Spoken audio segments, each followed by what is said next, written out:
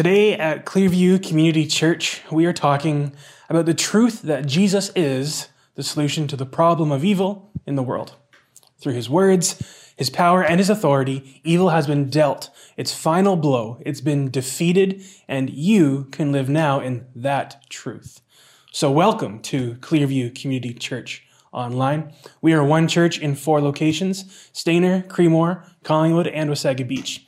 If you'd like to join us at any of our locations for an in-person gathering, you can go to our website, clearviewcommunity.church, and you'll find all the details that you will need right there. Jesus. He's a solution to the presence of evil in the world. Now, when I say that, I have an underlying assumption that I'm guessing you might have, and here it is. Evil exists in this world today.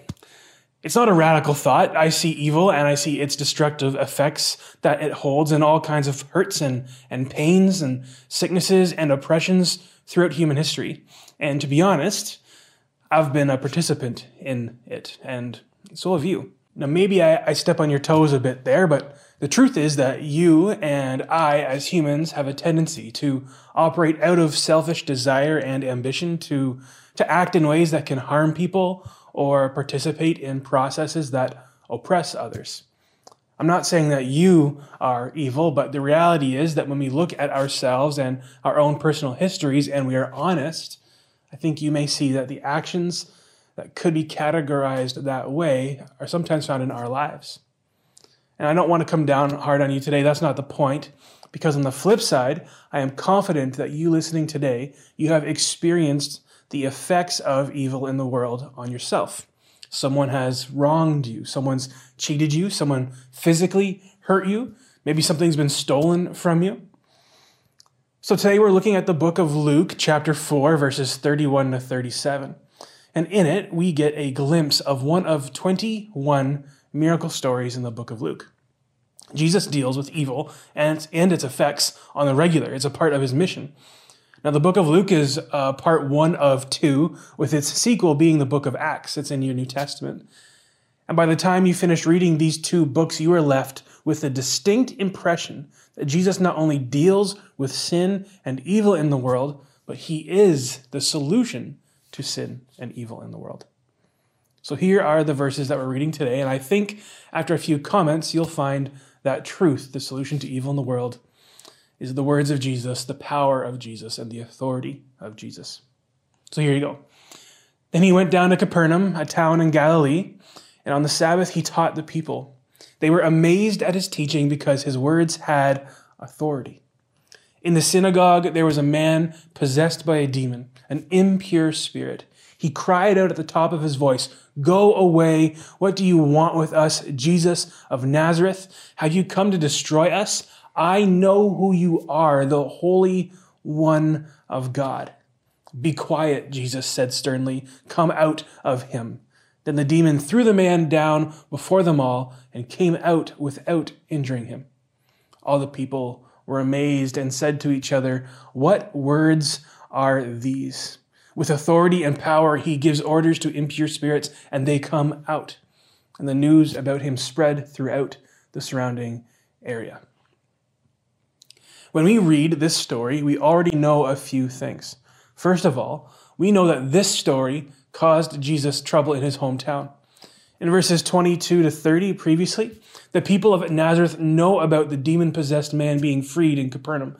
And Jesus reads in Nazareth out of Isaiah, noting that his mission in the world includes these specific things: proclaiming good news to the poor, proclaiming freedom for the prisoner, recovering sight for the blind, setting the oppressed free, and proclaiming the year of the Lord's favor.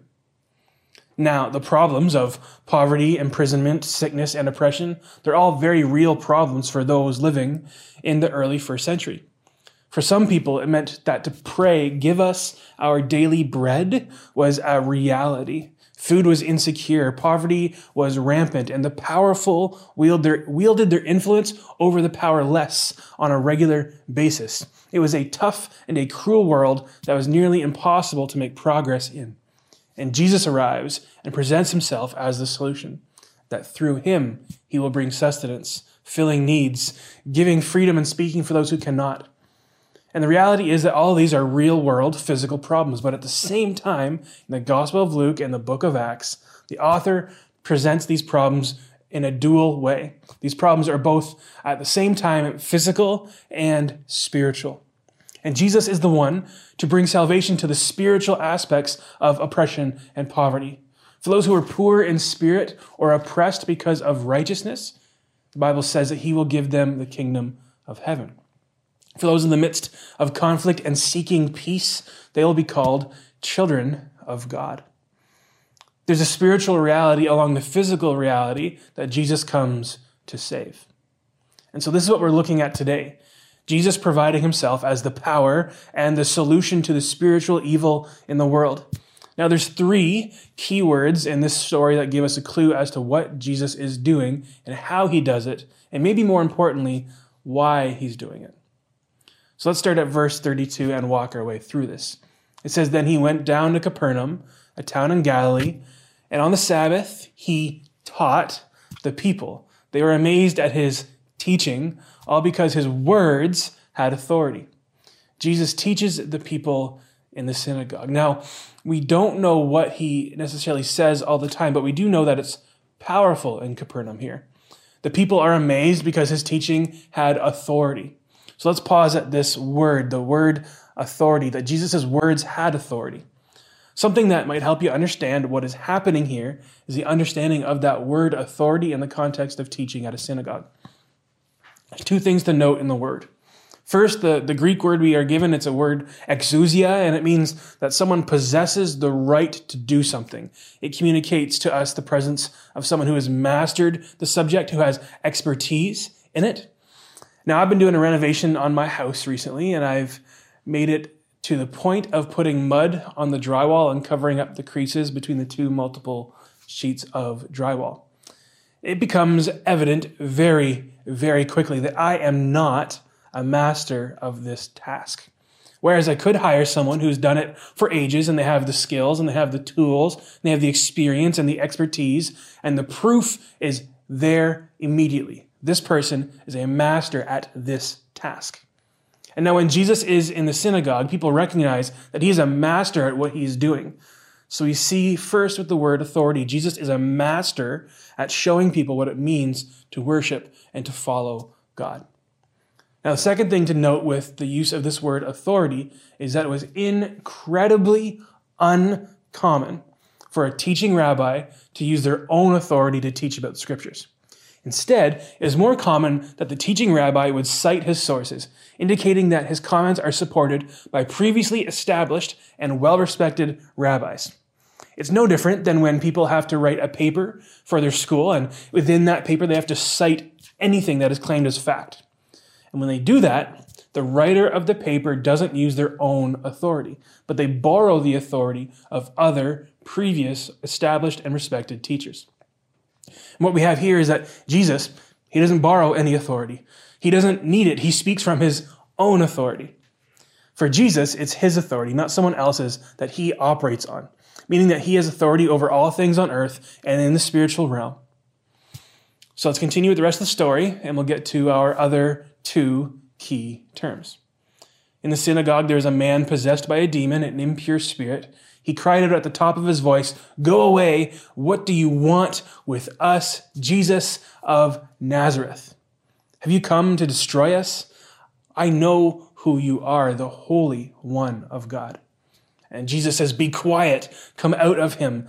And then the demon threw the man down before them, and he came out without injuring him. And then it says, all the people were amazed and said to each other, "What words are these?" With authority and power, he gives orders to impure spirits, and they come out.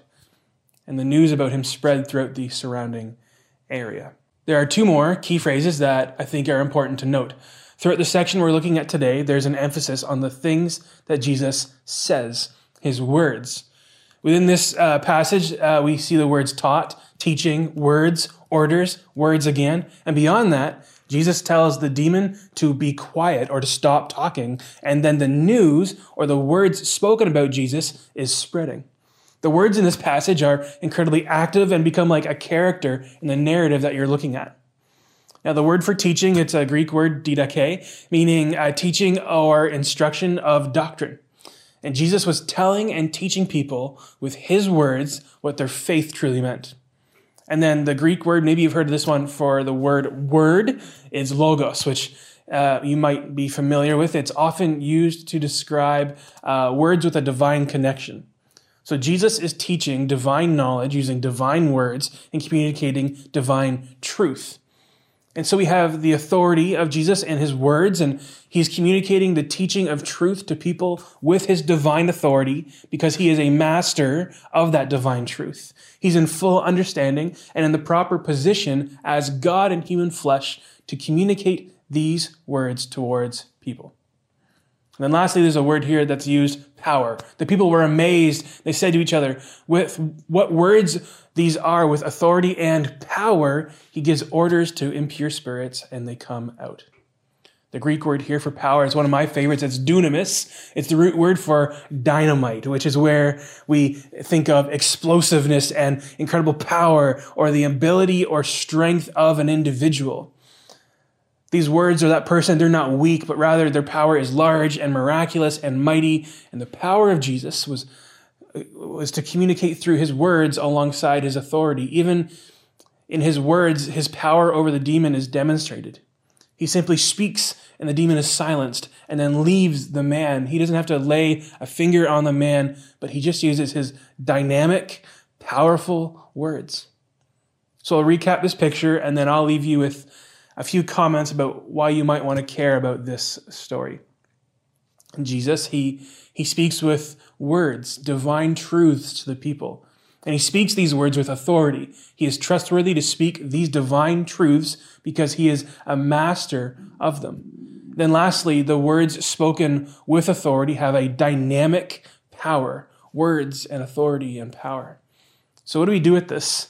I think when we look back to the mission that Jesus claimed upon himself earlier in Luke 4, to proclaim good news to the poor, to proclaim freedom for the prisoner, to recover sight for the blind, to set the oppressed free, and to proclaim the year of the Lord's favor. We remember that these tasks or these mission objectives, and we see them in action within the story of the man possessed by a demon. When Jesus confronts the demon and frees the man goes from prisoner to free, from spiritually sick to spiritual vitality, from being oppressed by evil to freedom in Christ. The mission of Jesus, it's demonstrated in a real and a tangible way. So here's what I'd like to propose. Evil in our world, it takes many different shapes and forms, and it's shown in oppression and poverty and sickness and injustice. It's shown in many different dehumanizing and destructive ways. But the solution to evil and its effects in the world, it's Jesus. It's his words, it's his power, and it's his authority. The evil we see and the evil we don't, it is confronted, it is defeated, it is destroyed in the life, the death, the resurrection, and the ascension of Jesus. And the beauty is that it's the physical evil in the world and its effects and the spiritual both defeated. And on the cross, we get a picture of this battle being won. Jesus, in his innocence, offers his life for those who were not innocent. The most unjust and unfair deal of all. He gives his life of goodness and righteousness and offers it to those who have lived lives that included evil, like you and me. The reality is that we've made decisions of selfishness, of destructiveness, and callousness.